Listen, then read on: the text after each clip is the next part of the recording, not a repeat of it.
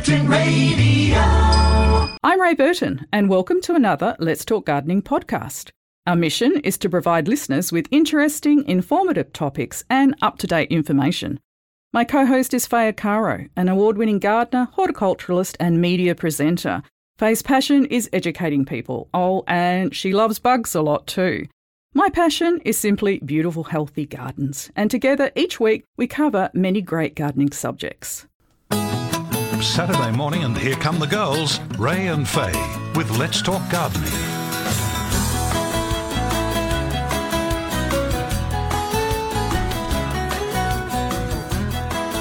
Gardening friends, good morning to you all. We are all here, Bev Daring, John Glidden, Ray and Faye. Now, the lines are open, 9484 1927.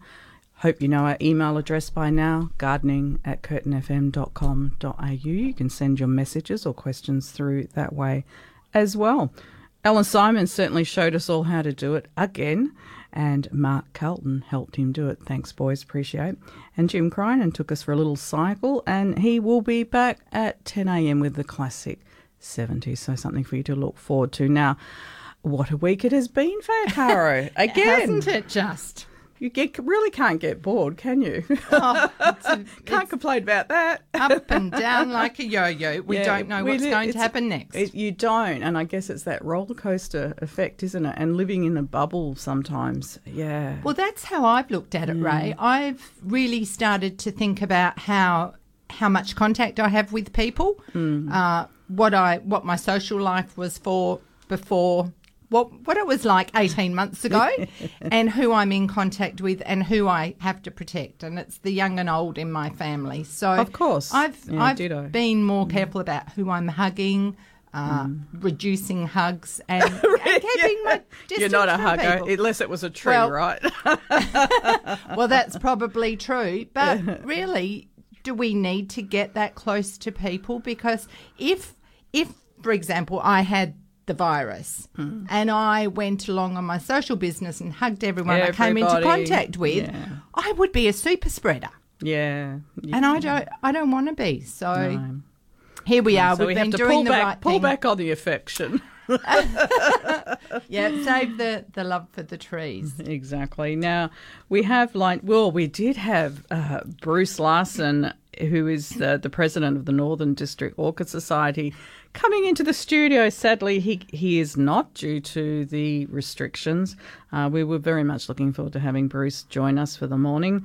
However, we will have Bruce in soon, and we are speaking to him on the phone at 8:20. And of course, disappointingly, the Orchid and Garden Fair that is meant to be on this weekend is not, and I'm pretty sure that's the second time they've had to cancel it. So it's just, you want to say something? I just want to say out. that comes under a heading of what's on again, off again. Yeah, it's just not this fair. roller coaster. It's not fair. There's so much work goes into organising events like that. And at 9:05, we're chatting to the Education Officer, Volunteer and Coordinator at Kenyana Wildlife Rehab Centre, Christine Brazen. She's very passionate about wildlife and education, and we're going to have a little bit of chat with her about endemic marsupials, amongst other things. I'm looking forward to that. I was having a good read about Kenyana, and what an organisation they are. Yes, Wowee. they sure are. I'm Yeah. sure a lot of people have got stories, and they have And how they've grown. hospital officer in charge of managing the organisation. 400 volunteers, right? Yeah, it's and a they're big not, outfit. They're not funded. So, No, and it makes us look like a pimple on a pumpkin by comparison. Absolutely. What an organisation. All right, 9484 1927. Let's get cracking. We're heading to Boyer. Saying hello to David. Good morning. Hi, David. Good morning. How are you today? I'm fine, thank you. That's good. How can we help you? Just wondering, I've got a mulberry tree. I want to give it a light trim. Is it all right to do it this time of the year?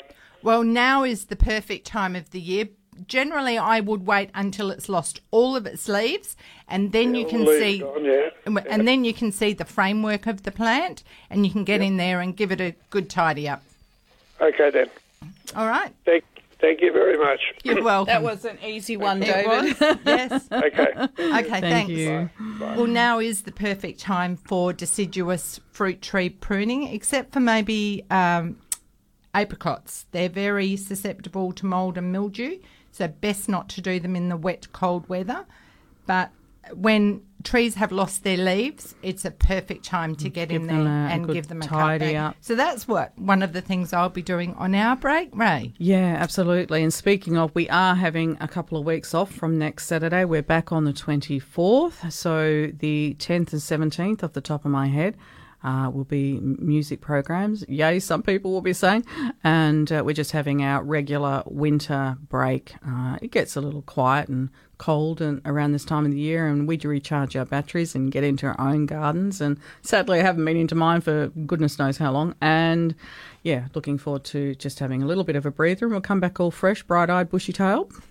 Yeah. Well, it's certainly a good time to get out and about and look around the gardens. And I don't know about any roses you've got, Ray, but mine are still pushing out buds and still looking pretty leafy, considering we've had some really cold, wet weather. Some are. It depends on how badly hit they were from chili thrip. Some are doing well, some not so well. My David Austins, they did get hit by chili thrip. They were young roses, and they are not happy, not very happy. So it's just watch and see at the moment. I don't think I can do much more for them. They'll either make it or they won't, actually. I'm resigned to that. I've got one rose at Camp David, and he's screaming to be pruned back, whereas I've got other roses that are just flourishing. And I know what Chris Oliver would say, and that would be listen to what the plant is telling you. And so rather than you have this mindset, I'll do it all at once and we do it all together, I'm thinking, no, I'll do it when it wants me to. And that rose will be pruned this weekend. It needs it and it's asking for it. Absolutely. Well, this week I got out into the rose garden just outside my back door and picked off a lovely vase of roses to bring inside before it rains. I think I saw that on the Facebook page. I got lots of flowers out of the garden. It was like being in a florist shop. Yeah, you're certainly creating that, aren't you? I also then made sure that I took those plants down further because I figured there's no point just, doing a light trim now and doing it later. So where I could, I took them right down and removed some of the foliage. Yeah. So I can get into, and this is the reason for doing it, get into the bed underneath, remove the weeds and give light to the bulbs that are trying to come through as well, yes. And we've still been enjoying autumn colour really at the moment. In our suburb, a lot of the ornamental pear trees are looking spectacular. The liquid ambers of where I am have pretty well gone close to dropping all of their leaves. They have been amazing. Tellos have been very, very pretty. Some of them are still dropping their leaves, but it's just a burst of colour, which I don't think we get quite as intense here in Perth. It has been special. The hills certainly come to life in autumn and winter with their colour. The edible pear trees in my garden are looking just stunning. They're golden, orange, red leaves just look beautiful. Particularly on the side that cops the cold. Yeah, exactly. So it's what they enjoy. Let's go to Lake Coogee. We're saying good morning to Rita. Hi, Rita. Oh, yes. Good morning, ladies. Morning. And how are you today? Oh, very good. Thank you. That's good. Now, I have a lemon tree. It's about 5 years old. It's a dwarf lemon tree.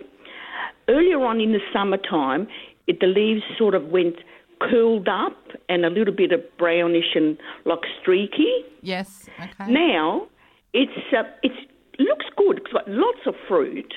And it's even, at the moment, it's even got new flowers on it. Lovely. As well as the fruit, But all the leaves are going yellow and they're dropping off. There's hardly any leaves left on it. Okay, that's not a good sign, Rita. It tells me that the plant is in stress and maybe something's happened to its roots at some stage. Is that sudden? Yes. It's just started the last, say, 5 weeks ago, 5 or 6 weeks ago. Would that be in relation to anything you have added or done? Have you fertilised it? Have you done any digging around it? Not digging. My husband looks after it. not digging, but he does look after it. He does put citrus fertiliser on it and takes any little bits that shouldn't be there off and stuff like that. You know, it's got the fruit there. It's fabulous. Okay. And is there any mulch on the plant, or is it what's it look like under the tree? Soil. Just soil. Okay. Yeah. And what sort of citrus fertiliser does he use? Do you know? No. He uses what he gets the citrus fertiliser. Okay. The only thing I'm worried about, but I'm sure your husband knows what he's doing, sometimes if a granular fertiliser is used and it is put on the top of the soil where the shallow roots are located, it can burn the roots and the tree can drop its leaves in response to that. Citrus trees are very shallow rooted, so they would really benefit from a layer of mulch. When you apply fertiliser, you apply it around the drip zone, so that's the outer edge of the tree, so that if you're watering the tree, the drip zone is like the umbrella, the outer edge. And watering in very, very well. So that, yeah, I can only imagine that it's some sort of root disturbance. So in that time, we've had a fair bit of rain, we've had cold. You could probably add some compost and a layer of mulch. And if you can get the fruit off that is ripe, then that will give the tree an opportunity to reshoot. And it probably will, unless it's something more serious. Okay. It's a start. It's one of those cases you sort of have to do what you can and then watch and see. Okay. And thank you for that. Ask your husband, you know, what else has happened around that tree. You might be able to get the answer by interrogating him. I do it often, Rita. What have you done? A lot of interrogation goes on in my house. Another thing is I was given a Hoya from my granddaughters at Christmas time because I had another one where we lived in Cardinia. Now, the one I had in Cardinia had smaller leaves. This has got the bigger leaves. We put a trellis on it. It has gone absolutely crazy with growth, but no flowers. You know how it has the lovely little crystal flowers? Oh, yes, and very waxy. Growth. Well, it probably tells you that it's very happy where it is.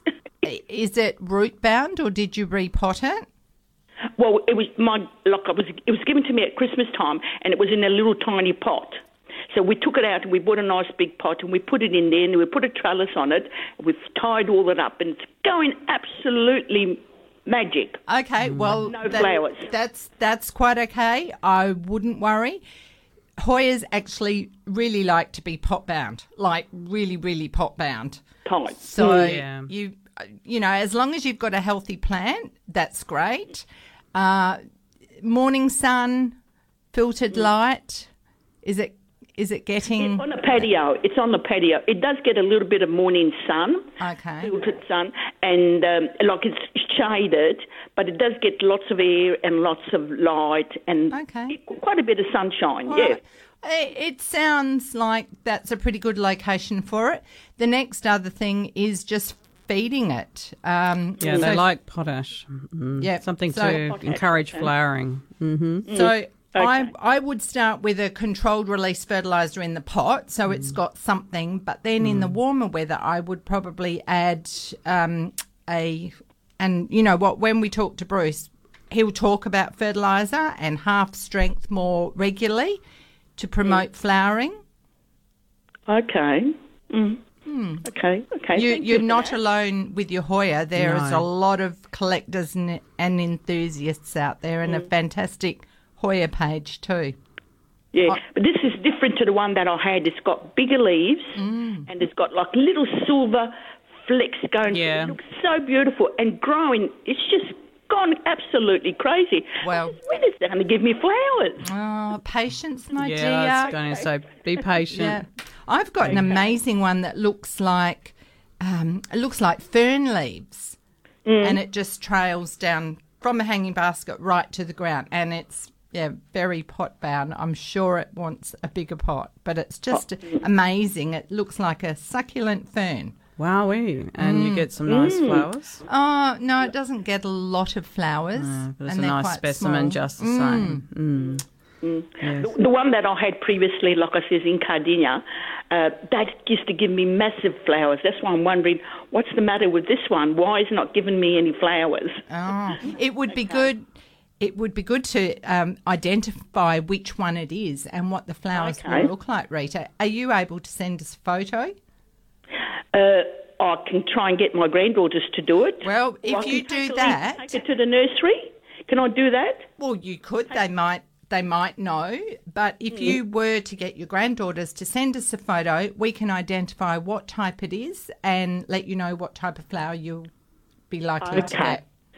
Thank you so much for that. You're welcome. Have a great day, Rita. Thank you. You too. Cheers Bye. for that. And Andre of Willerton is asking the right time to prune a Kensington Pride mango tree, please. Right across the board, for anyone listening who's got fruit trees, the best time to prune is after it's finished fruiting. So remove the fruit and give the plant a tidy up. Yeah, a little bit of common sense prevails. Okay, we'll be back in a moment. Curtin Radio. It's 22 minutes after 8. You are tuned to Let's Talk Gardening, and we appreciate your company. And just mentioning that as of next week, we are having a 2-week break. We will be back on, off the top of my head, I think it's the 24th, Saturday, the 24th of July. We've got our buddy online, Bruce Larson. Let's go and see what Bruce is up to. Good morning. How are you, Bruce? Yeah, good morning, Ray. How are you? So sorry about what has happened with your orchid and garden fair. Again, I think. Oh, yeah, very, very disappointing, I'm afraid. We got caught out, so with the 20-person limit, there's just no way we could stage the big gardening and orchid event this weekend. So what's going to happen moving forward? What do you have a plan C or D or E with it? Yeah, we're looking at the options, but I guess it's probably pretty difficult to reorganise the hall. That's given that right. It's a school hall and certain restrictions and holidays and the like. So Yeah. we do have another big event planned for early October. So we're probably, there are a number of other events coming up in August, but we'll have another big gardening and orchid affair at Mirrabooka in October. So that'll be the plan to come back there and the other shows that come through in August. Bruce, when does your society meet? Good morning, Faye. Hi. Sorry. We meet on the fourth Monday of every month, I should say. And at do Eden you Hill. at Eden Hill? And do you sell plants at those meetings? We do. Yes, Right. we do. Okay. So will there be an extra amount of plants? I was thinking like that. if people from the public were interested in getting hold of orchids and they've been waiting for this event, would some of these plants be available then? They certainly will. I've already had a number of phone calls, so I've got people running around over the weekend to come and collect a few plants and things. So, yes, we will certainly have them available at our club meeting.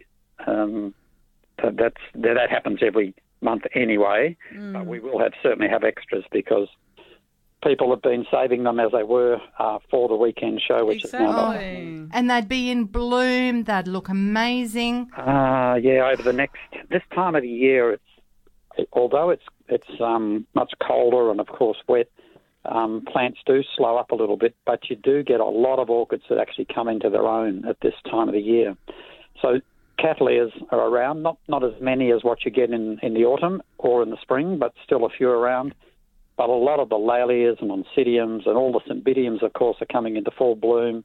And there's some spectacular, colours and all of that. And then, of course, all our Australian native dendrobiums and all the different hybrids that have been made, they're all coming into flower now, and they're absolutely spectacular. Wow. So with all this excess stock, could you do something online maybe? I don't know. I'm just thinking out aloud. Yeah, no, I think we will. In fact, one of our lady members has been on the Facebook page this morning suggesting that we put photos of those orchids that we were going to put in the show, but also to sell the plants that the members have had put aside to sell.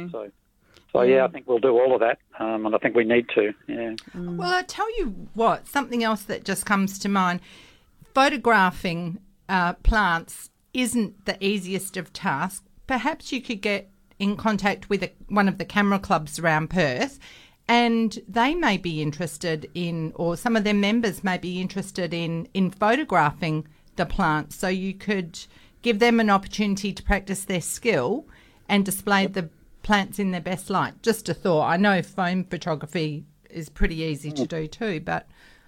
Yeah, no, it's a great idea. And we've actually had some of the professional photography clubs come along to our meetings and showing the members how to use normal cameras, SLRs, but also how to use your phone cameras to sort of best capture the orchids and the like. Because they're not the easiest things to photograph, are they? No, they're not. And in fact, if you have a look at any of the photographs in the, the magazines and the books and things like people like Andrew Brown and others produce, they actually take, I think they call it stacking. Yes. So they actually set the camera up and they take about 10 or 15 shots in exactly the same position, and they just change the aperture a little bit so they get the definition of the flower right from the inside of the flower to the outside of the petals. So that then when they put the picture on the publication, the whole flower is in focus, whereas when we take a picture, the camera focuses on, either the lip or the petals or, the inside or the outside, and so you get a good photo, but it's not the same standard as what these people can achieve.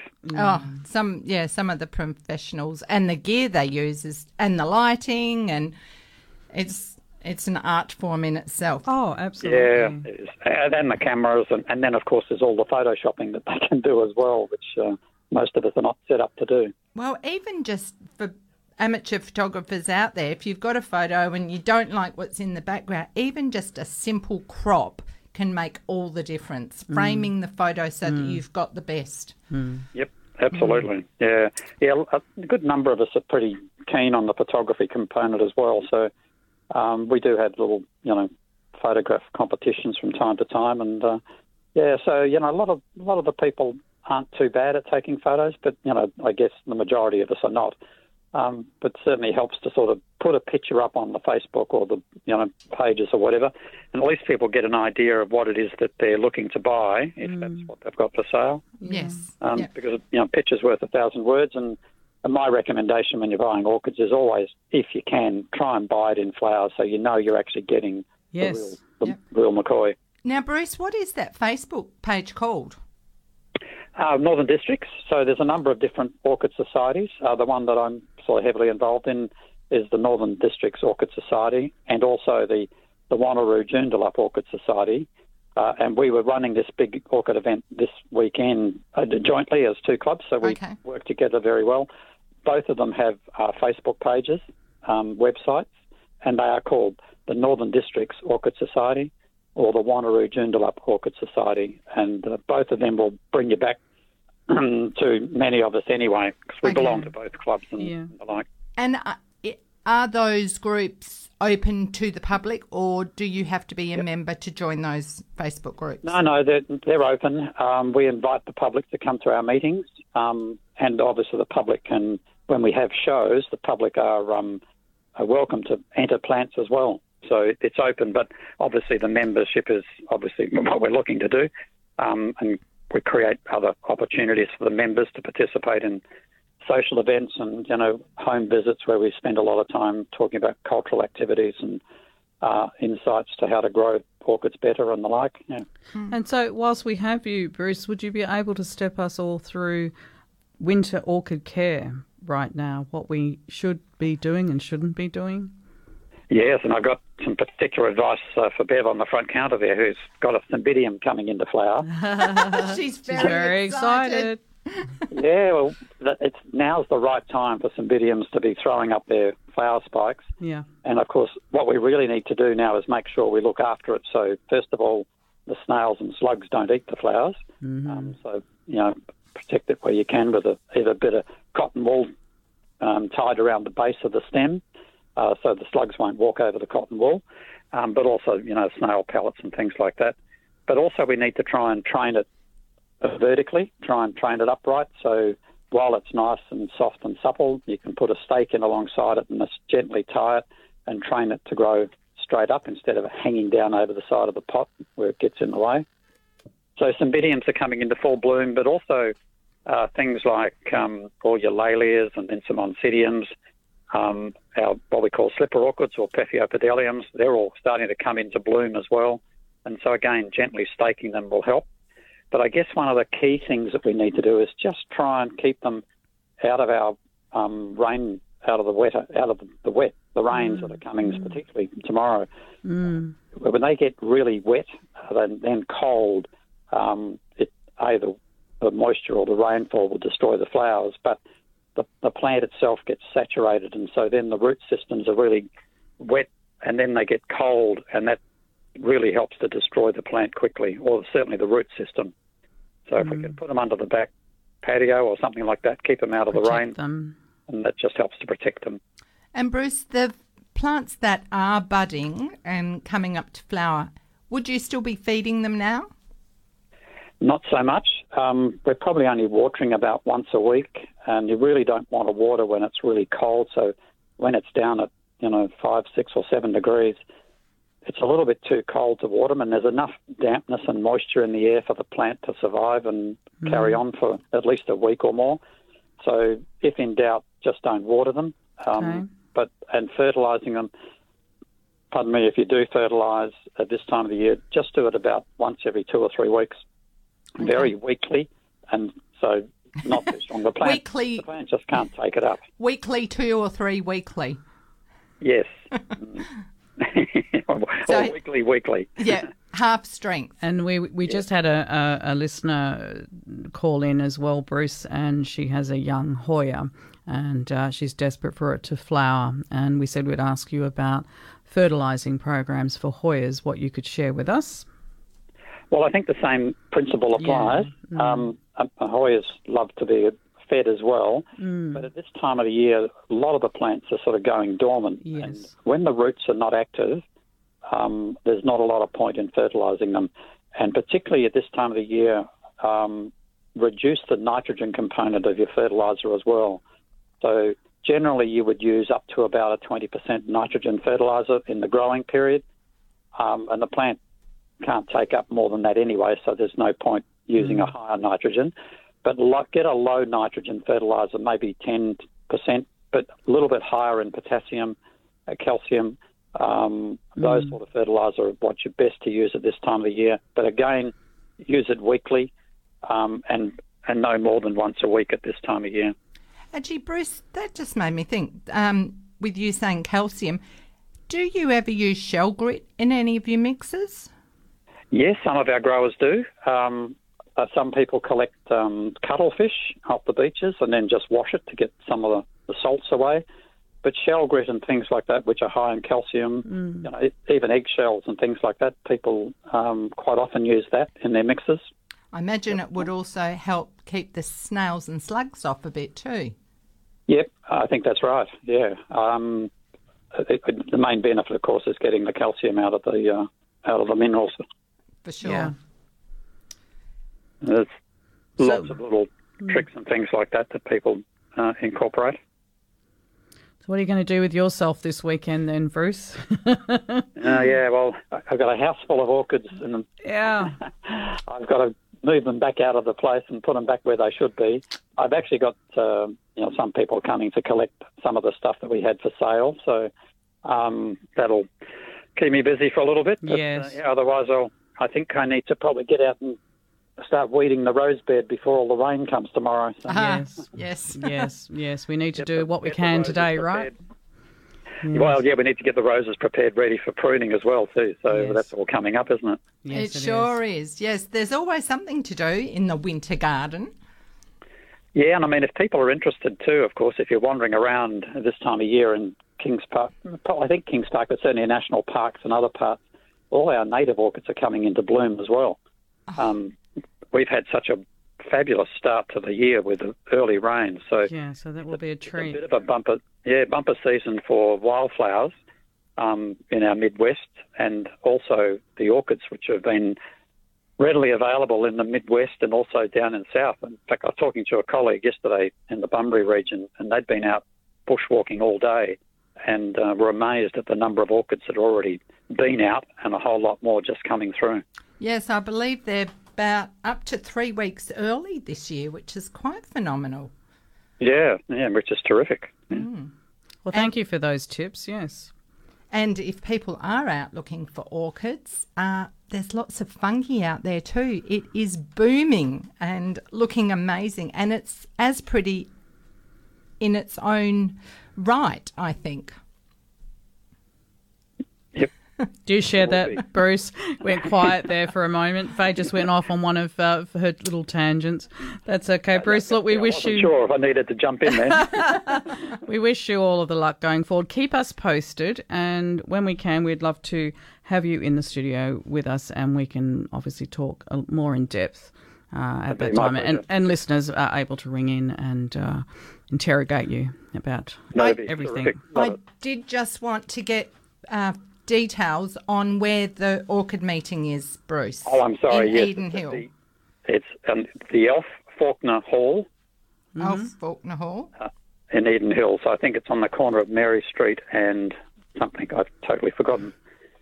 It's just between the Reed, Morley Drive and Walter Road. Okay. And what time do they meet? 7:30. So from 7:30 on a Monday, or the fourth Monday of every month. Okay. That's great. And we'd love, if people have got plants they want to bring along and ask questions about or inquire why maybe it's not growing or flowering, bring it along, we'll have a look. And there's always plants for sale and there's always plants on show.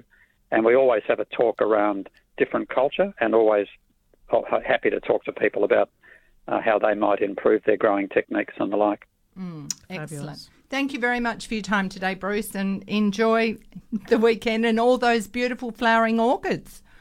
Yep, I'll have to now go and disappoint my wife and take them all back outside. All right, thanks a lot, Bruce. Thanks, Ray. Thanks, We'll Faye. Have chat a great soon. 2-week break. All the Okay, best. Thank bye. you. Bye. All right. That was, of course, Bruce Larson, president of the Northern District Orchid Society. Let's head to Dianella. We're talking about a kangaroo paw. Caroline, hi. Oh, good morning, ladies. That was very interesting listening to what that man had to say about orchids. Yeah. Oh, he's just a wealth of He's knowledge a font, and yes, very good at imparting that knowledge to others. Very interesting. I'm just ringing about my kangaroo paw I had put in. I think I've talked to you before, the bush pearl, that pink one. Yes. They looked dreadful through the entire summer. I had no flowers. They looked absolutely dreadful, and I thought, must be in the wrong spot.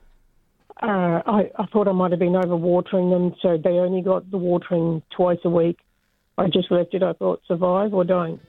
I'll whip you up. But I wasn't well enough to do anything about it.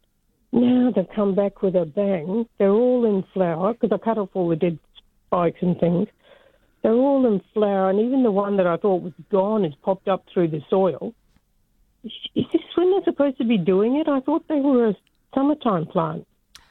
Well, a lot of plants actually go dormant in summer. It's like they just survive, and bush pearl's one of those, obviously. It's very happy now. You've done everything right. It's in the right location. And cutting it back, deadheading it, and giving things a feed is a great way for them to be allowed to do their own thing when the time is right. Okay, so it's just up to when they feel like it then. When they're happy, they feel like it. So, yeah, it's settled in now. It's in the right position. Its roots are established, so it can go ahead and do what you want it to do. So the best way to look after that now, when the flowers finish, deadhead them, and you'll be able to keep them going. They'd benefit by an addition of organic fertiliser, so something like a pelleted, complete, not a manure, but a formulation designed for improving the soil.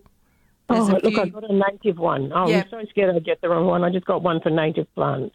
That's fine. And depending on whether it's a granular or more organic, just be careful what time of the year you use it. Some of them will break down and improve the soil, and others, like the chemical ones, will just be washed through with all the rains. So look at what type it is and use it accordingly. Oh, it's like they're like little pearls, you know, like Beads. little Okay. beads. Yes. All right. Yeah. And at this time of year, the temperature's quite cool. So if it was a controlled release one, it might not release at this time of the year. So in which case, you know, you can throw it around, and when the temperature's right, it'll release. Take it up. Mm. Oh, okay. That's the other thing. What I wondered is, what I was thinking is maybe I fertilised at the wrong time, and that's why it's coming up now. Now's just the right time for it in the position it's in, and it's happy. Enjoy them. Yeah, enjoy. They're looking very pretty. I'm happy for your good news story, Caroline. Thanks for sharing. Thank you. Thanks for your help. Take care. Bye. Cheers Bye. for that. Bye. Short break, guys. When we return, we're chatting with Ruby and Margaret. Curtin Radio. You are with Ray and Faye this morning. This is Let's Talk Gardening. All right, straight back out to the lines. We are in Averley saying hello to Ruby. Good morning. Good morning. Thank you for taking my call. You're welcome, Ruby. I've got a lemonade tree in a pot. It's in a big pot. And now I've got 2 lemons that are ripening. So what do I do with it? Well, enjoy your ripening lemons. In a pot, you have to be a little more careful. You have to make sure that it's got everything it needs.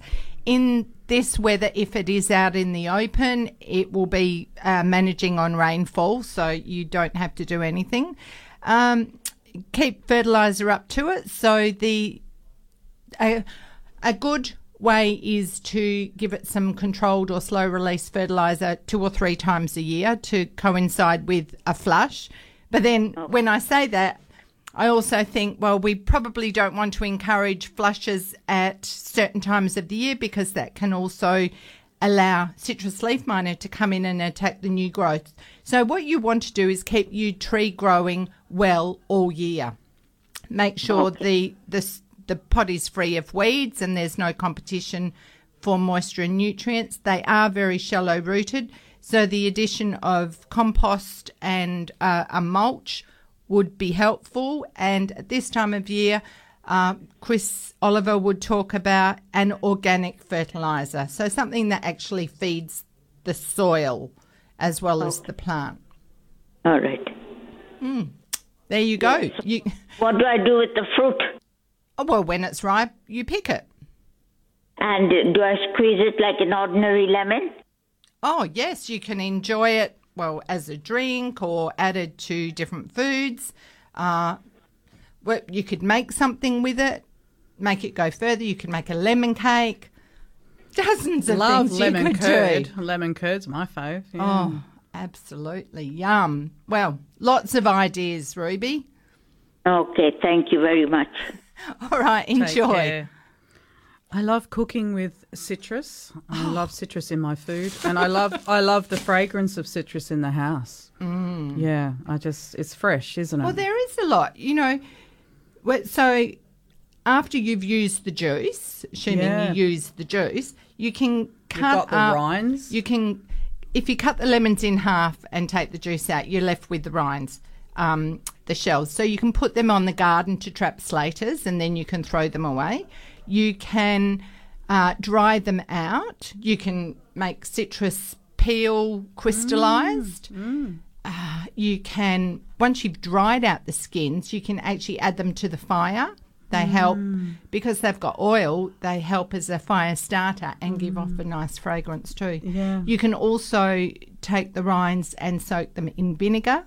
And, well, you can do the same with orange and make a citrus cleaner. Do the same with lemons. Yeah, and you can do them in like a brine solution as well. Lemons.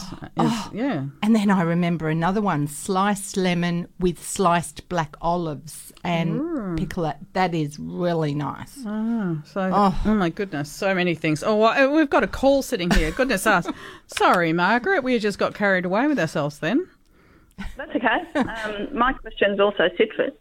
My son somewhat impulsively bought me a mandarin tree. Lovely. But he bought an emperor, and when I read the tag, it says it will grow to 2 to 5 metres or something like that. Now, I had intended to keep it in a pot. Is it possible to keep a tree that big in the pot, or will it not fruit because I've restricted it? Ooh, yes, you can keep it in a pot, and because you're keeping it in a pot, it won't grow to 5 metres. You can certainly manage it like on the same scale as bonsai. So a plant will grow as big as the size of the pot, but with careful trimming and management, you can still get fruit from it. There may be more suitable citrus for pots. I'm not too sure of that. But yes, you certainly can keep it in a pot. I think it sounds like too hard work. I think I might hand it on to somebody else and get one that is suitable for a pot, a smaller one that's designed to stay in a pot maybe. If this one's meant to grow so big. These days there is a lot more variety of dwarf fruit trees because homes and gardens have got smaller. Yeah. That's right, yeah. And also because of fruit fly, we need to be able to manage our trees. If we've got large trees and fruit fly problems, we can't contain them properly. That's right, yeah. Can I just ask one other question? When Bruce was on, he did say preparing his roses for pruning. Now, I was about to do that today as well. But I'm not sure what he would have been meaning by preparing them. I mean, I was just going to go out and prune them and then spray them with sulphur and clean up their mess underneath. Yep, for sure. What would he been meaning by preparing them? Well, I know, like when I've started preparing for pruning this week, I've gone out and I've started weeding the bed. I've got a lot of annuals around the border, so I've gone through and I've pulled out all the wild oats that are popping up and plants that I don't want in there. And talk about weeding. Making the space clean, because when you prune, a lot drops to the ground and you might be picking off leaves that are affected. So then you want to be able to go in and rake all those out, so you're not leaving leaves behind that can harbour thrips, bugs, scale, mould and mildew, etc. You want to clean up all your fallen leaves, and the easiest way to do that is if they're not tangled up with weeds underneath. Okay. And my roses got really badly hit with chili thrip, like a lot of first this year. If I'm pruning it off, do I spray again for chili thrip even though I've taken off all the leaves, or does that only work when you have foliage on the plant? Well, the thing with chili thrip that we know, as with any other thrips, bugs, etc., they often harbour in cracks and crevices. Now, what we understand about chili thrip is that these temperatures, it isn't active. As to whether it can overwinter in a warm space, a crevice, etc., we're not too sure. So my advice would be, well, what I'm thinking about mine, and given that we haven't encountered this before, but I will probably prune lower and harder than what I once might have. Okay. So I will be removing more growth, so there is less space. Also, I've got this border of plants. I've got alyssum, I've got basil, which is struggling a bit because of the cold, and I've also got yellow marigolds, and I've got red salvias, which I know provide a home for some small aphids, but also because there's small aphids there, these are a bank plant that allow the ladybirds, the lacewings, the hoverflies to live amongst. Okay. And any potential problems that I might have on my roses, I've got this bank of plants around that are supporting beneficial predators. Okay, so they were salvia. So I've got salvia as well. Salvia, basil, what was the other one you said? Alyssum. Alyssum and marigolds. The marigolds, because we understand that the thrips are attracted to yellow. So, yeah, and then I've got this healthy garden full of all these predators and birds that come in and take the pests as well. as the good bugs. That's my theory, Margaret. Okay. And we're still all learning about this too. Yeah, certainly when it comes to the chili thrip. Okay. Thank you very much for your help. Okay. I love your program. It's terrific. Thanks, Margaret. Have a great weekend. Thank you. Bye. You too. Thank you. Bye-bye. And we do have to have a short break. When we return, we're chatting with Barbara. Curtin Radio. Welcome back. We're straight to the lines. We're in Dianella saying good morning to Barbara. Hi. Good morning, girls. Hi, Barbara. Lovely to hear you talking about the COVID thrips, I call it, the chili thrips. Yes. It's one of those things we're still learning about, but it was good to hear what you were saying about removing more growth, Faye, and growing the red salvia marigold. If you spray, would you spray, and what would you use? Well, you probably know me. My go-to is Eco Oil.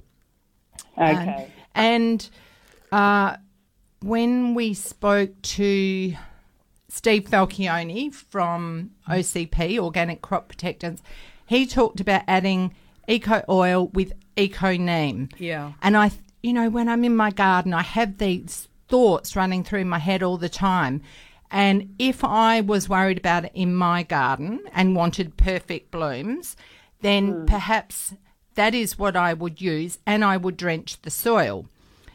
I would be okay about doing that because I also don't believe that the predators are going to be banked up in my rows like the pests are. I believe my predators are hanging out in my plants around. But I won't be spraying because I feel confident that my good bugs are there, and time will tell. I'm an observer. I want to watch and see what's going on. Remember that we live in Jandakot. We're 15 minutes out of Perth. We're surrounded by bush. We don't have snails. Our situation is different to people in other suburbs. But, we are still learning. I just want to be able to give advice based on what I experienced. So, thank you. Now, the reason I actually rang was not that. I'm ringing for a nephew who lives in White Gum Valley, and he's asked me for a tree that grows fast to block the sun in their little unit come summer. So, obviously, it's not going to grow that fast. But could you suggest something? And my second thought would be, he didn't ask this, but I thought, wow, it would be good if it could be something that could be food. Right. Yeah. Well, it did make me think. I'm glad I had a couple of minutes in the break. We don't get much time to think here in between questions. First thought is lily pilly, because they can grow big. But they don't have to, and there's a plethora of different types out there, and they are edible. You can make lily pilly champagne, jellies, jams, all sorts of things with the fruit. They're pretty. They have glossy green leaves. Some varieties will have a new flush of pink or orange. They're just a lovely tree to have. Be mindful of roots, though. Anything that grows big will have bigger roots. I also thought if you want something that's going to produce fruit or be edible quickly after you put it in the ground, buy established. And one of the thoughts that came to mind was ice cream bean tree. Once again, it can be a big tree, so the roots may be an issue. For something fast-growing, they're usually going to be big. Yeah. But if it's near a building, you've got to consider about the roots. Yep. And then I think, think about a native plant, because often their roots aren't seeking water in the same way that some of the exotic plants will. Yep. Okay. What would you do? Some of the little gums are magnificent and bring in birds. Mm-hmm. Some of the mallees. Mm-hmm. You know what I've seen just recently? I live in Halstead Avenue, and up on the corner there's the most incredible wattle. I just love burying my face in its fluffy little...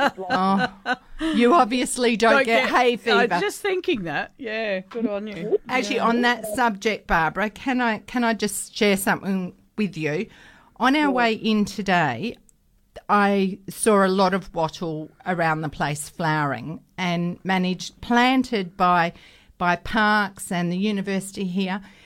And I just wanted to highlight the Acacia longifolia and Etiophylla. They're two wattle species that are Eastern States varieties. And I have a concern in that although these are planted in public spaces and they're easy to grow and they're managed there, these can cause weed problems in bushlands. And it actually happened in our bush where, you know, for 20 years we'd been on this property and then all of a sudden these lovely wattles appeared and how beautiful they were, and we enjoyed them. And then as time went on, they grew and grew and more started popping up, and then they started pushing out grass trees and Banksias, so that those plants died. And I just would like people to be more aware of what they're doing and the impact that some of these things have on our native bushland. Yeah. Okay, I'll take that in note. It's good that to know that. The wattle that I'm talking about, what would it be called? It's the one that has the blue foliage. Oh, there's a Mount Morgan wattle, a Queensland wattle.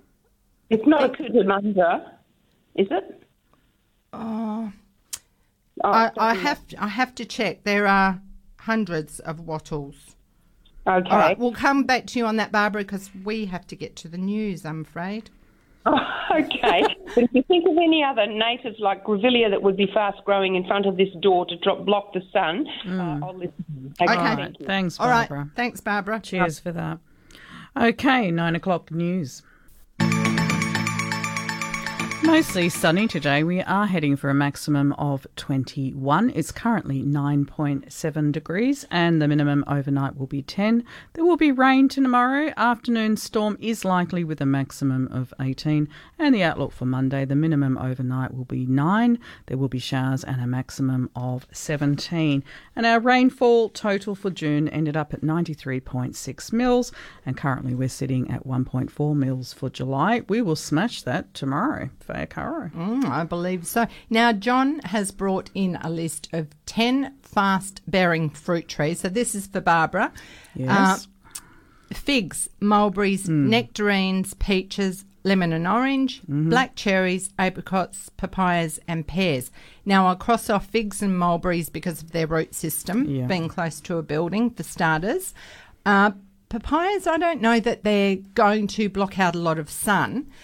But, Barbara, I'm going to skip right to number 10, which are the pears, for the reasons as follows.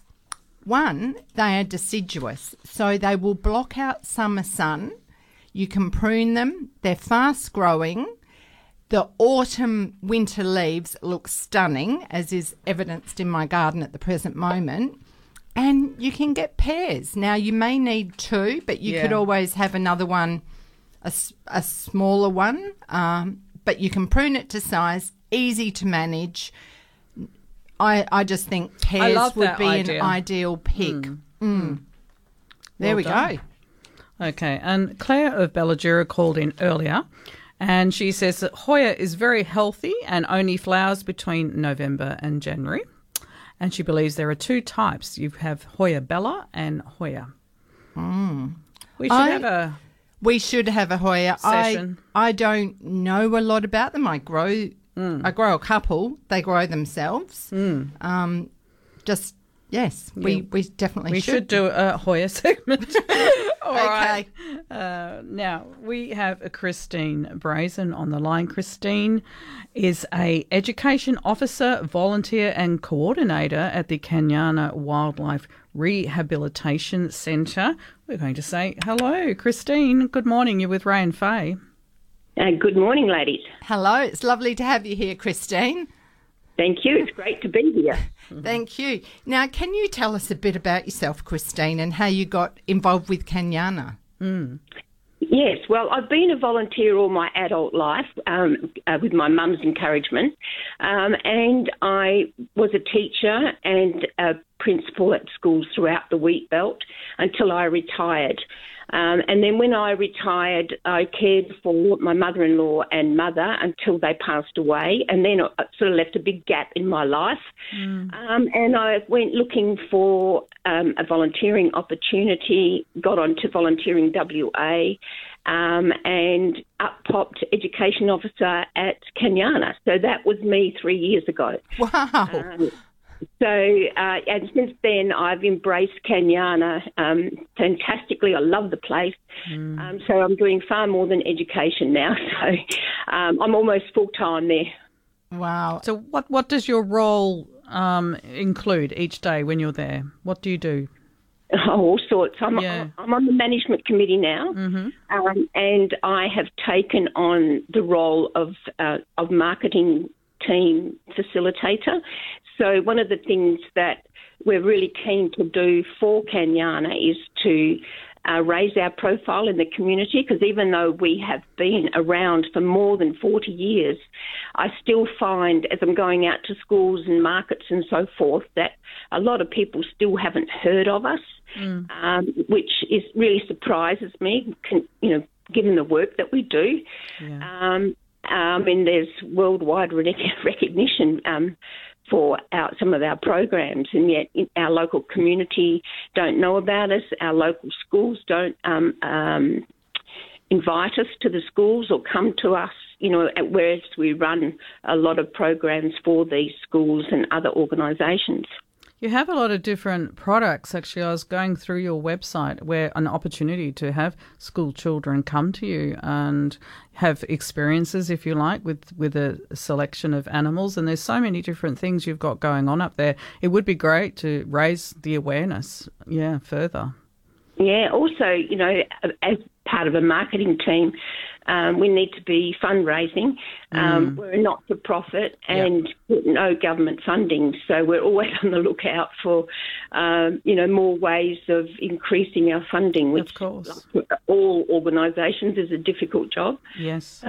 But I've pulled together a very good team now who were already in their own way doing bits of marketing for Kenyana, but I've sort of brought them together now so that we are more of a team.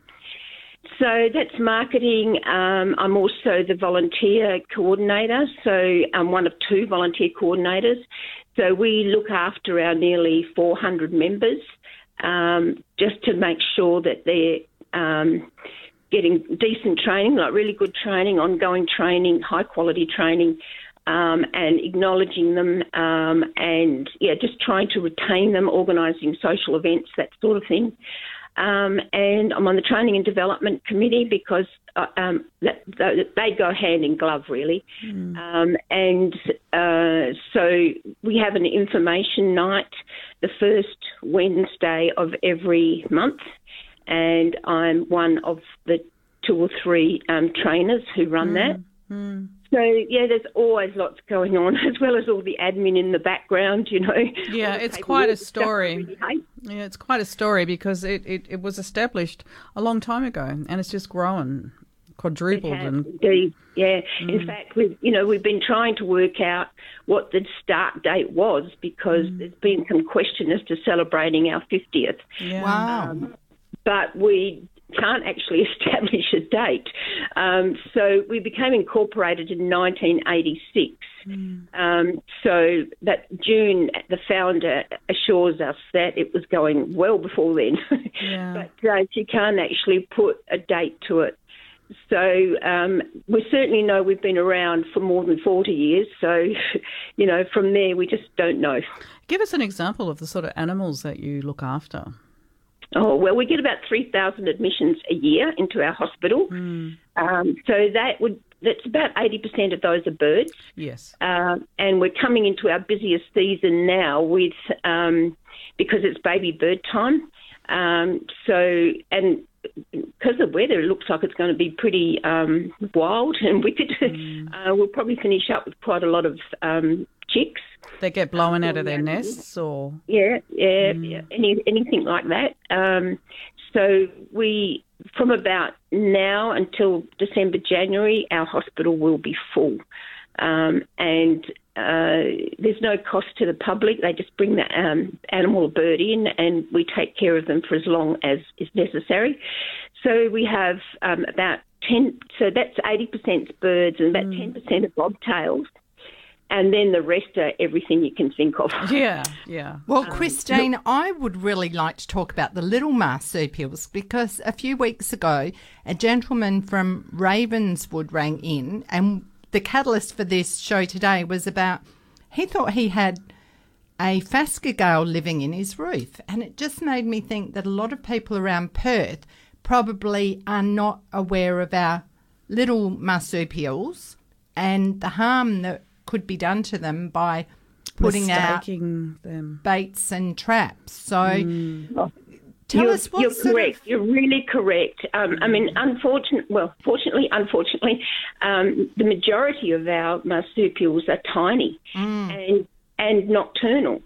So people aren't even aware that they're there unless they happen to nest in their roof or they fall over them. I mean, with the habitat destruction that there is now, with the property development and fires, etc., there's less habitat for these animals, and foxes and cats have just preyed on them so badly that we've just lost so many of them. So phascogales are not common anymore. They used to be the same as the Dunarts, but then there are some other smaller marsupials like the quendas that have just, their numbers have exploded. And certainly up here in the hills, I live in Lesmurdie, and I will see at least half a dozen a day. Primarily because they come in to eat my chook food. So they're very opportunistic like that. Yeah. So I just wonder what people can do, or how they manage if rats are eating fruit off their trees, and if they think about control and prevention, how can we protect the native animals? Yeah, so there's a couple of things. So, for example, possums love our fruit, and that is something that a lot of people don't like. So possums are very wary of dogs. So one of the ideas that I've been given is that you make a sort of like a sausage out of like a stocking or whatever. With their fur in it. Yes, with dog fur in it. So if you went to, like a dog groomer or something like that, glad to get rid of some of it. So it needs to be about 30 centimetres long, and you just hang it in your trees. So that's one idea that I've heard. Also putting the collars around the trunks, so either metal or at Kanyana we use like that really thick plastic. I don't know what it's called, but it's very, very thick around the trunk. So then the possums can't go up the tree. Yeah, because they can't climb up sheer surfaces. They can't jump much more than about a metre. So, keeping aware of all of those sorts of things so that you can keep them away from your fruit trees. But at the end of the day, as long as they leave some to share with you. Well, that's my thoughts too. And possum boxes are available too. Oh, yeah. I mean, if anybody's got access to the internet, there are patterns on the internet so that you can make them yourself. Or there are lots of places like Kanyana where you can purchase them. But just a simple thing, is a log, a hollow log. If you happen to be out, it needs to be about a metre long. Just close up one end and put something nice in there like that a possum might enjoy nesting in. And that might be a simple way of encouraging a possum away from your roof and garden. Mm. And I know with the phascogales, they weren't allowed to be relocated because they were a native species. That's right. That's the same with all of them. So since the Biodiversity Conservation Act of 2016, no wildlife are allowed to be captured, relocated, killed, anything. So if you happen to have, say, a possum in your roof, you would need to get in touch with the Parks and Wildlife Service of DBCA, and they will give you the names of the licensed contractors who can remove them for you. They've got very, very strict on that now. Same as feeding our wildlife. That's also not allowed anymore. Disappoints a lot of people because they like feeding their magpies and so forth, but it's actually not allowed anymore. Mm. Well, there's plenty of food out there for them too. And I know for the scavengers, there's plenty of food. In fact, I've had more ravens coming to the garden and around my duck pen. So need to check out what they're going in there for, maybe our eggs. Yeah, they go after eggs. Yeah. They will go after eggs, yes. Yes, so, and ravens are another example of wildlife that have done really well with humans, because they are scavengers, and we leave an awful lot of rubbish around for them to pick up. Exactly. So, Christine, we'd love to have you in the studio going forward. It'd be great to have you to sit and take calls from our listeners, and it all ties into gardening, of course, and what people discover in their yards. And we do get so many calls about people with animals eating their fruit and issues with possums and so forth. Faye's nodding ahead. Well, I know that we have to go to a break, but I know that Christine's got a story about woylies. So, Christine, if you don't mind waiting, we'll continue with that story after the break. Okay, that's great. Thank you. Bear with me. Curtin Radio in Perth. You are tuned into Let's Talk Gardening with Ray and Faye, and special guest on the line with us at the moment, Christine Brazen from the Kanyana Wildlife Rehab Centre. So we'll just pick up with you. Christine, are you there? Yes. Thanks for waiting, love. Yeah. So, Christine, can you tell us about what a woylie is and why they're important, please? Yes, certainly. So they're also known as a brush-tailed bettong, and they are under threat now. They are in very small numbers, and you really only see them in sanctuaries. So if you do a night tour, for example, at Kanyana or Caversham, any of those other places that have night tours, you might see them there. And woylie is a Noongar word, which means stick carrier, because they are very clever little animals, and they're not very big. They only stand about 30 centimetres tall at max, but their tail is like a prehensile tail. So they will dig a bit of a nest in the ground, a bit of a hollow, and then they'll gather up sticks and leaves and things, and with their tail they will create the most beautiful nest, having carried leaves and sticks to make that happen. So very, very clever little animal. Now they've got very sharp claws. They love digging in the forest for primarily fungi, all the different sorts of fungi. And they'll eat a few other things as well, like the resin from trees, and, they'll pick up invertebrates along the way as well. But if you think about it, they're digging all night long, foraging for food, and they estimate that they can move 5 to 7 tonnes of soil a year. So if you think about that and think about the forest environment with, the leaves that are falling on the ground and so forth. So these creatures are incorporating that into the soil, so improving the nutrition. And also allowing the rain to penetrate the soil, because we do tend to have hydrophobic soils.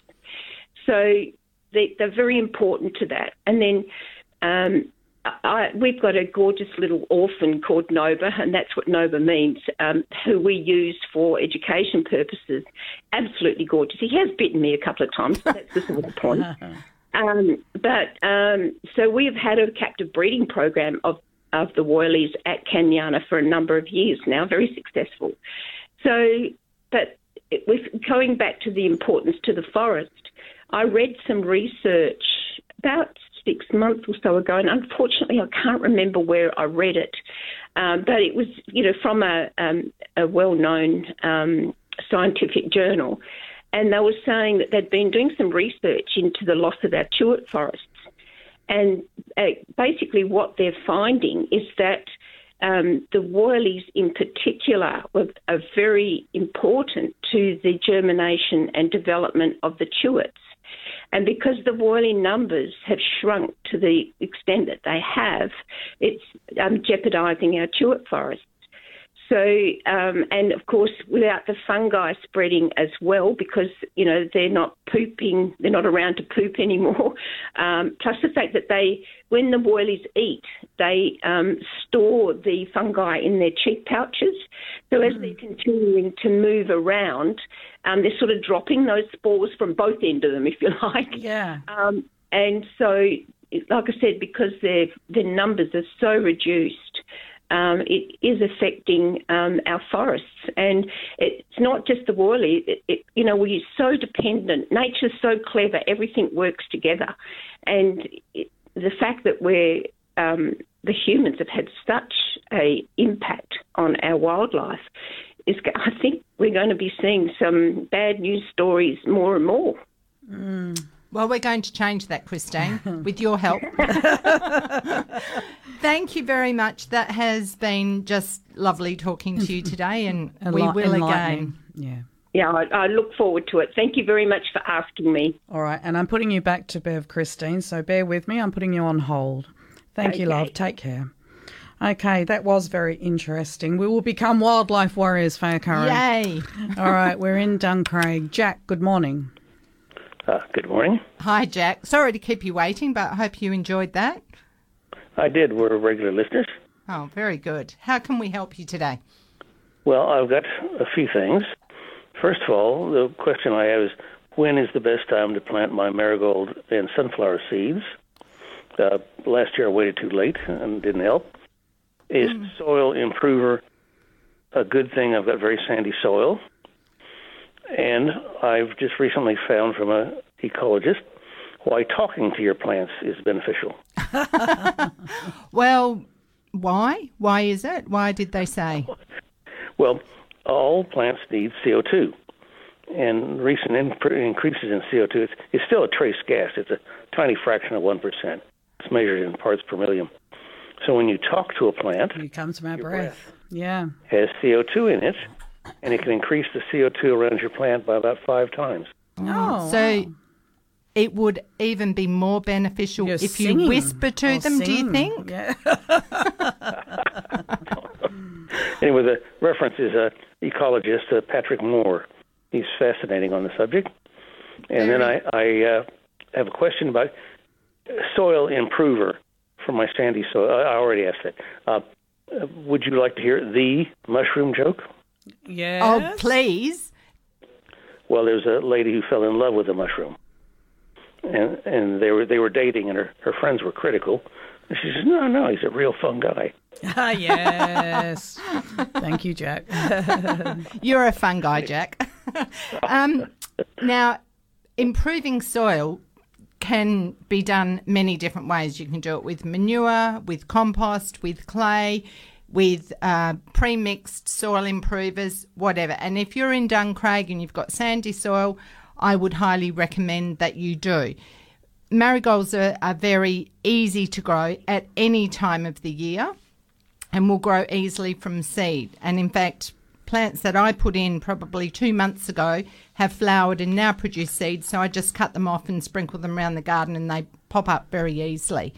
You can make your own compost, so just cleaning up brown and green leaves and weeds and food scraps from your garden and turning them over, heating them up, throwing carpet on top, making a pile or doing it in a compost bin. And or you could even do your own worm farm. And combining all of those things together and adding to the soil, or just digging a hole and putting your scraps into the soil, will help improve your soil. Multiple different ways of doing it. But marigolds will grow with or without any soil improver. And now, as far as sunflower goes, I think your best chance would be closer to springtime. If I was going to grow sunflowers, and I'm thinking that we will do that in the school holidays, I would put them in pots and put them under a clear roof patio where they get good sunlight and a bit protected, or bit more of a microsystem than the outdoors and exposed to the cold. Oh, okay, good idea. All right, jobs to do for this weekend, Jack. Thanks, Jack. Okay, and I know we've got some emails to do if we get time. Okay. Would you like me to go ahead now? Go ahead. Okay. So Andrea has sent us an email just now. For people who suffered thrip or any bad bugs last year, there's a natural way to beat them, and they can order online from Bugs by buying in lace wings. So thank you for that, Andrea. As always, she's a wealth of information and will often send in extra information on top of what I've said. And, you know, the conundrum here is, Ray, we're always trying to go to a break, or we've got calls lined up. Yes. And so sometimes I feel like I can't deliver my whole lesson. Yeah. I get cut short. So that's my defence. And this week I feel a bit rusty because I've hardly talked to anyone all week. I'm out of practice. That is funny, Fayakara. Well, I noticed during the week you were taking pictures of rabbit poo, so I knew you were busy. Well, the exciting thing is, Mm-hmm. let me share, a gentleman from the US has identified the fungi on my rabbit poo. I was actually looking for dung buttons because they appear as these little buttons of fungi on kangaroo poo or poo in bushland, and they look like little buttons, miniature buttons. So I was down in the sand and I saw these little jelly tots on the rabbit poo, and I started taking photos, and with all the rain, they just like exploded. And then I had a secondary fungi. But anyway, they were identified, and it's the first photos and identification on iNaturalist, along with what I thought was an ant on a flower, but when going through my photos, turned out to be a velvet ant, which is actually a wingless wasp. And once again, first record for Australia on iNaturalist. I know. My claim to fame. You are groundbreaking. It's incredible. And then a gentleman on the fungi group actually said, because of me, he started looking closer and he has found a whole new world in his local bushland. It's lovely. Finding things that he hasn't seen. So that one person that listened, I've made a world of difference to. Yeah, you've inspired. And John has brought in some information about growing mandarins in a pot and said I was on the mark, so that's good. Now, last weekend we had an email, and the question was about growing grass in shade. And Ray, your opinion on that? Well, I'm a big Sir Walter fan, and I think it's a hardy lawn, and I think it can take some shade, certainly full sun, and I think it's a good all-rounder. It's a difficult one when you have, and I've had this too in previous gardens, where you get full blast sun at certain times of the year and then shade at other times of the year, and you're trying to accommodate plants that will live in both conditions as the sun changes throughout the year. It's hard. Ideally, don't grow or aim not to grow lawn where there is deep shade. Yeah. To help, and if you're going to do that, you can add something like dichondra, which will tolerate low levels of light, and it will fill in the gaps, so it will look green, but you won't have that perfect lawn. John's come up with some shade tolerance. So Prestige and Palmetto both have a high degree of shade tolerance, and Sapphire is a variety that has a very high shade tolerance. So as that is well. something to look at. And how do you prepare the soil? Might depend a bit on what area you're in, but generally you can get lawn blends from your suppliers. You'd get them by the trailer load rather than by the bag. It can work out much cheaper. And adding something that gives the grass a good start. I reckon the best time to do it is probably more spring when the weather is warm so the roots can establish with additional water. It's very cold in winter and a little bit harder. But, you know, a lot of the turf suppliers will lay turf all in the year middle round. Of winter. Yes, with, I know. With good results. Otherwise they wouldn't do it. Yeah, quite right. So I do hope that helps. We do have more, but we have some calls, right? Yes, all right. Let's head to Gwelup. Good morning to Margie. We haven't heard from you for a while. How are you? I've been too busy in the garden. Oh, good Lucky girl. you. I was just saying to my sister yesterday how lucky I am, touch wood, I haven't got a snail or a worm. And I picked a couple of armloads of parsley and all of the worms fell out. Caterpillars. The caterpillars, yeah.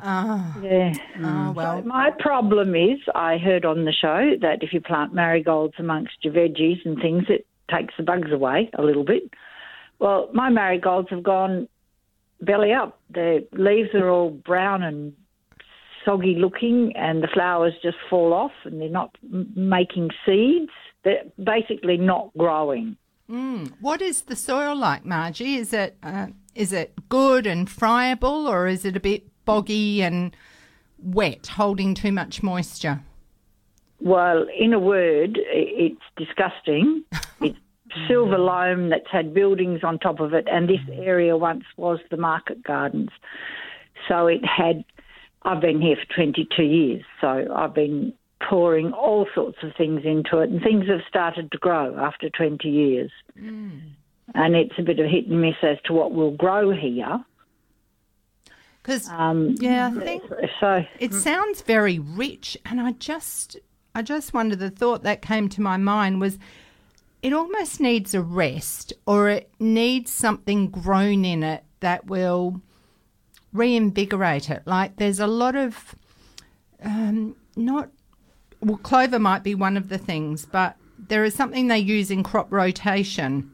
Like mustard or? Yes, mustard and a series of other things that gives the ground a rest, but it also takes out some things. Adds things in. Adds things. So, what do you call a green crop? Green crop rotation.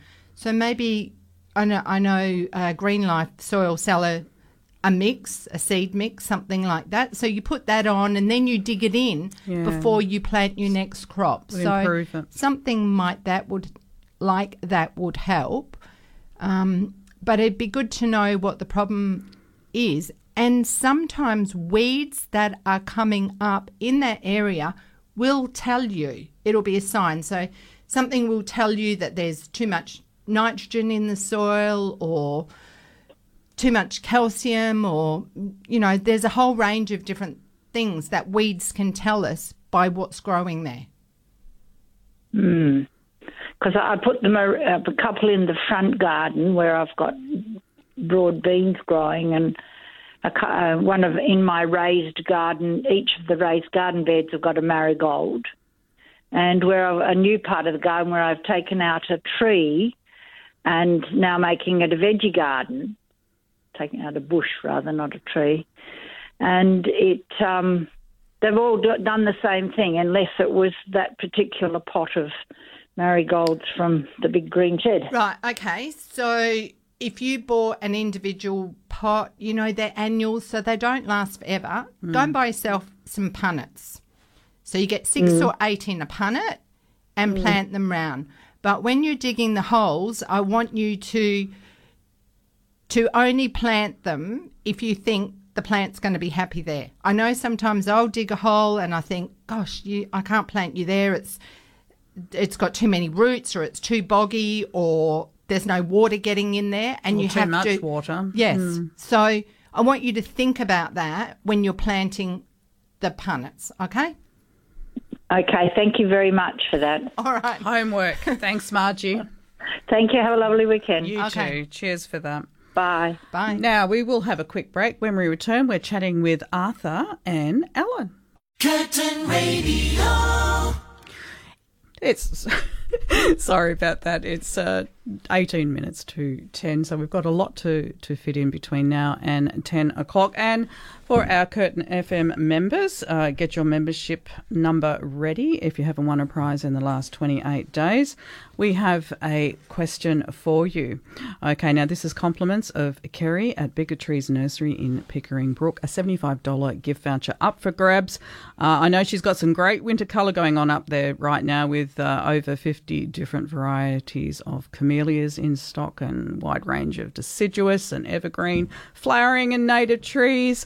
Everything else you can think of. Now, the question is, and so give Bev a call on 94841927, what is another more common name for an alligator pear? This is the question. What is another more common name for an alligator pear? Not to have won a prize on the radio station in the last 28 days, must be a Curtin FM member. Give Bev a call now. We're going straight out to the lines. We are in Two Rocks. Arthur, good morning. Good morning, ladies. Hello, Arthur. Lovely to hear from you. Thank you very much. I don't know how long the good weather's going to last, but I Not guess long. a bit of haze in the west. Yeah. So, yeah.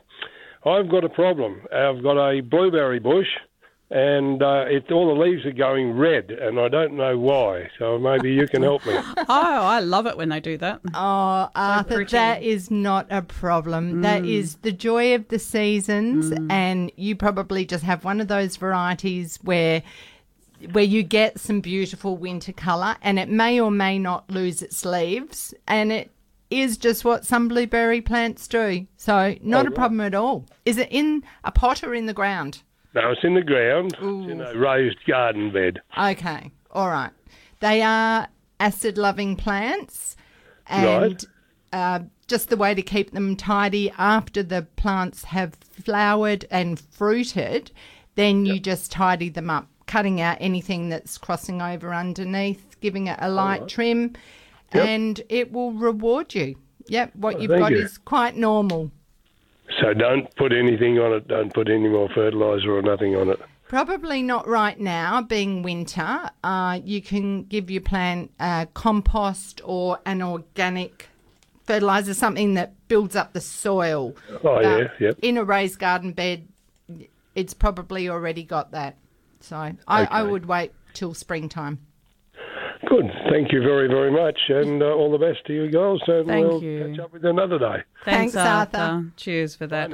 Bye. Now, we do have a winner to our little competition already. So John Glidden, who's in the studio with us at the moment, created that question. Obviously not hard enough, John.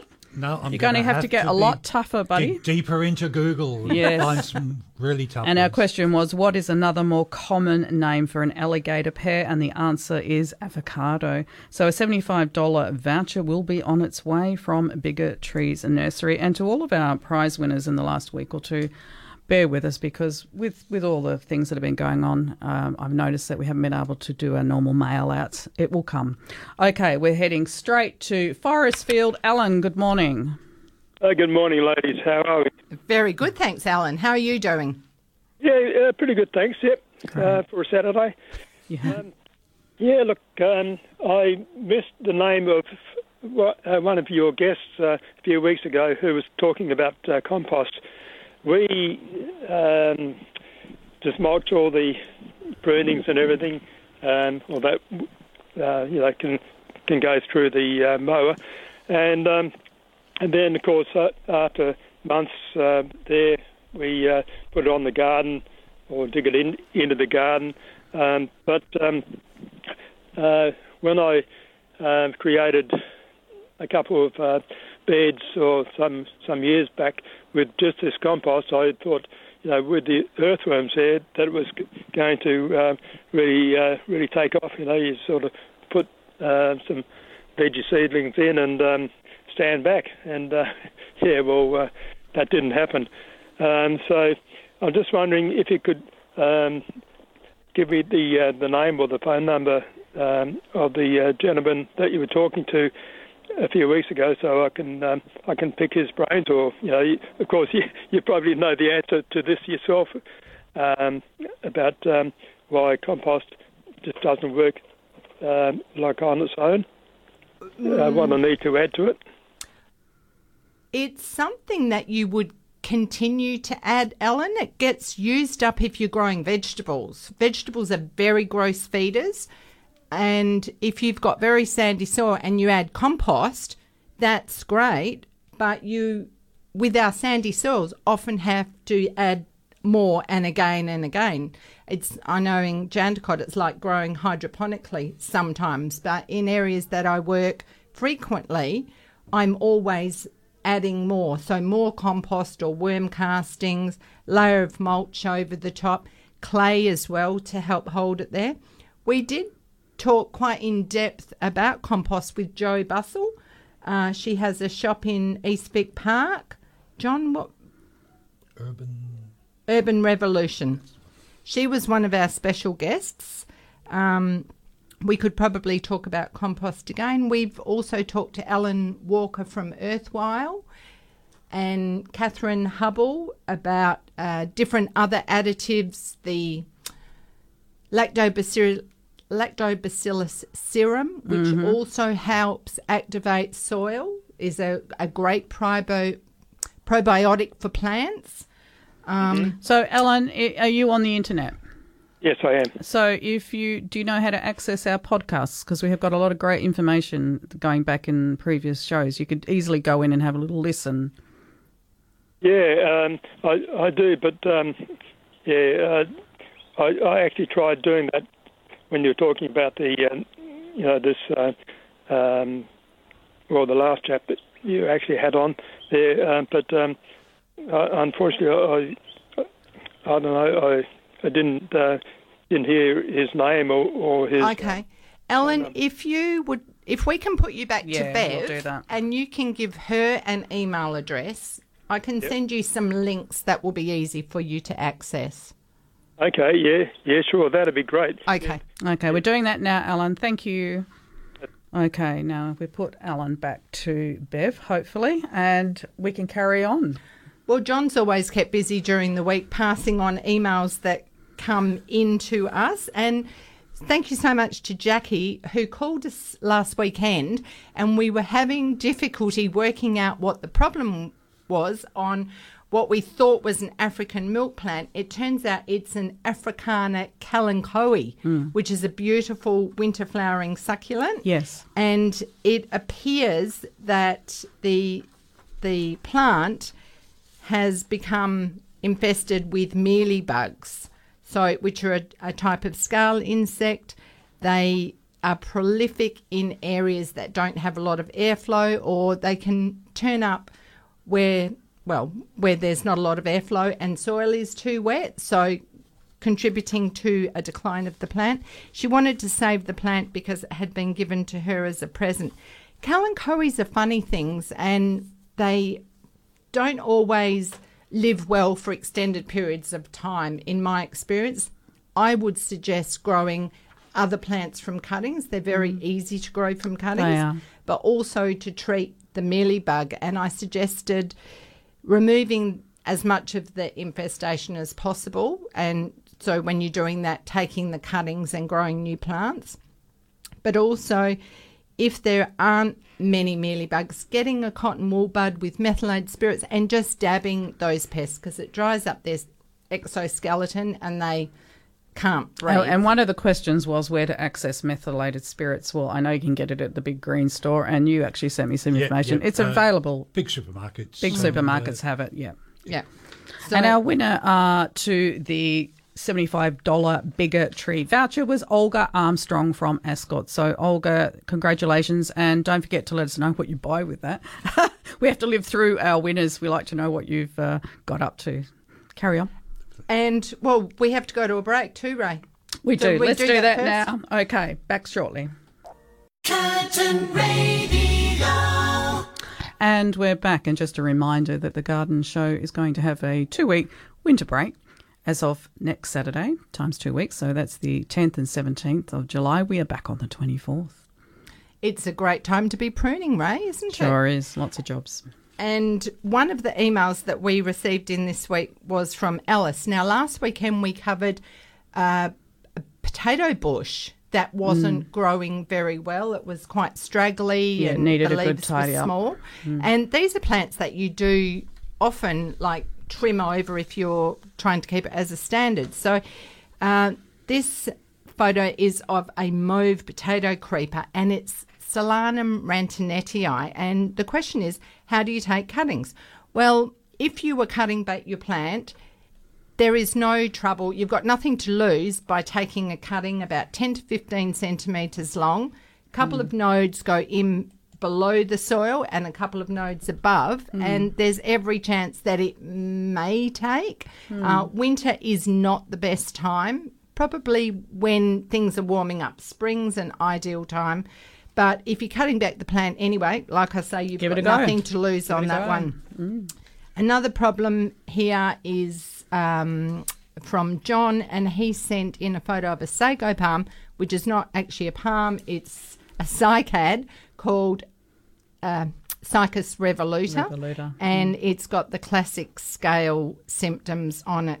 And they're right down around the base, and it could also be in the soil. So the plant looks pretty untidy. I would take away as much as I could, removing the most of the infestation, because you'll have to spray what's left. So this is right across the board. Remove the infestation as much as you can, leave some leaves, and then spray. I would say probably a mix of eco oil and eco neem, and drench the pot as well. You could also use a systemic poison, but bear in mind that I wouldn't. And once again, the methylated spirits, but this is everywhere. So you want to coat as much of the bugs as you can. And Natrasoap is another alternative. It is a good one. If you are going to the hardware store, have a look at the range. You're looking for something to treat scale. You might even have something in your hardware shed. So already. You might. And that's it. Great job sending through all our emails each week, John. Thank you. It's great fun seeing them come in, reading them and formatting them into a Word document to look at in the studio. And amazingly, those last two you talked about, the pictures that came through were quite large and hard to see on the computer screen. When I reduced them and printed them, they came out absolutely beautifully. Oh, well. Much easier to work with. And thank you to whoever it was that sent the email during the week. They had been out with their camera and photographing something in their garden after last weekend's show. Yeah, there was an email actually came in just after the show or during the show, and I remember that there was different photos they sent through to us to have a look at what their handiwork, their photography. Yep. Yes. Because there wasn't a question, I didn't actually print that one off. Oh, okay, yeah, it was a I comment. apologise. Yeah, no. Yes, they were wonderful. And of course, you upload the show every Saturday afternoon, early afternoon, thank you, onto the Curtin FM website, so that people can go back. If there's anything of interest there, they can go back and have a little bit of a wander and listen to some great information that's been happening between January and now. And certainly we have podcasts going back to last year as well. Yeah, up to 75 episodes. Is now. that so? God, we're busier than I... Don't tell anyone, because weren't we going to be limited to how many could stay there? Shh. Yeah. Right, that's my account. We can have as many as I want. Oh, yay. Okay, no, thank you, John. No, we appreciate it. And, of course, John does provide us wonderful morning tea up when we get off air each Saturday, which we very much look forward to. And what are we having today? Well, it's in school I had an American friend who introduced me to the wonders of peanut butter and jelly sandwiches. Yeah. So it's a peanut butter and jam slice with crunchy peanut butter and strawberry jam. And it's extremely sweet, but also delicious. And for those that don't know, John alternates between sweet and savoury. So when we're back, we'll have savoury treats. Now, John, what can you do with this? I've brought in what can only be described as a hand or a cluster of turmeric. So... you have to make something with that for us now. I definitely will. And it's used in a lot of Asian-type cooking. And used that way, it's very healthy. It's very good for you. Now, we do have the situation where people are selling powders and tablets and things like that. Mm-hmm. And basically, unless you cook with it, it's not going to do you a lot of good. So how much would you use? Do you know? I really have not cooked with fresh turmeric, so Right, okay. I apologise profusely. I That's really okay. don't know. This show is all about learning and putting people on the spot, I think. And what I did want to say about this, so we've talked about gingers or growing ginger, and of course winter, they do not like to be cold and wet. So if you're growing ginger, turmeric, galangal, etc., I would take them out of the weather and put them under cover. If the plants are dying down, that's okay. It's not that you've killed it. Don't keep watering it because it will rot. Allow it to dry out, and then you can harvest the produce and see what's underneath. Interestingly, this was growing in my worm farm, which is a bathtub, and it's probably been in there a couple of years, and it flowered this year. So when I talk about growing gingers in pots, I always talk about growing in a big pot because they spread like a hand across the surface but also down, and they need a lot of room to grow. They're hungry, but yeah, would grow very well in a worm farm because it was nice and warm too. Right. And of course, turmeric is used quite often in powdered form for colouring dishes as well. Substitute for saffron, which is quite ridiculously expensive, of course. Okay. All right, we need to wrap things up. Anything else that we need to add, guys? No, I think that's it.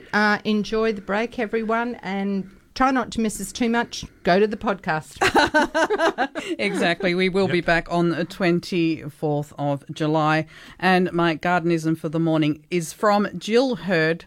Lovely Jill Hurd. We think of you often. We chat with you and we know that she tunes in each Saturday morning. She sent this to us last week. Everything living is connected and love abounds. Love that. Yeah. Absolutely beautiful. Thank you, Jill. Everything living is connected and love abounds. Take care, everyone. Jim Crinan is next with the classic 70s. We will catch you on the 24th of July. Keep safe and happy gardening. We hope you've enjoyed listening to another edition of Let's Talk Gardening on Curtin Radio. Happy gardening.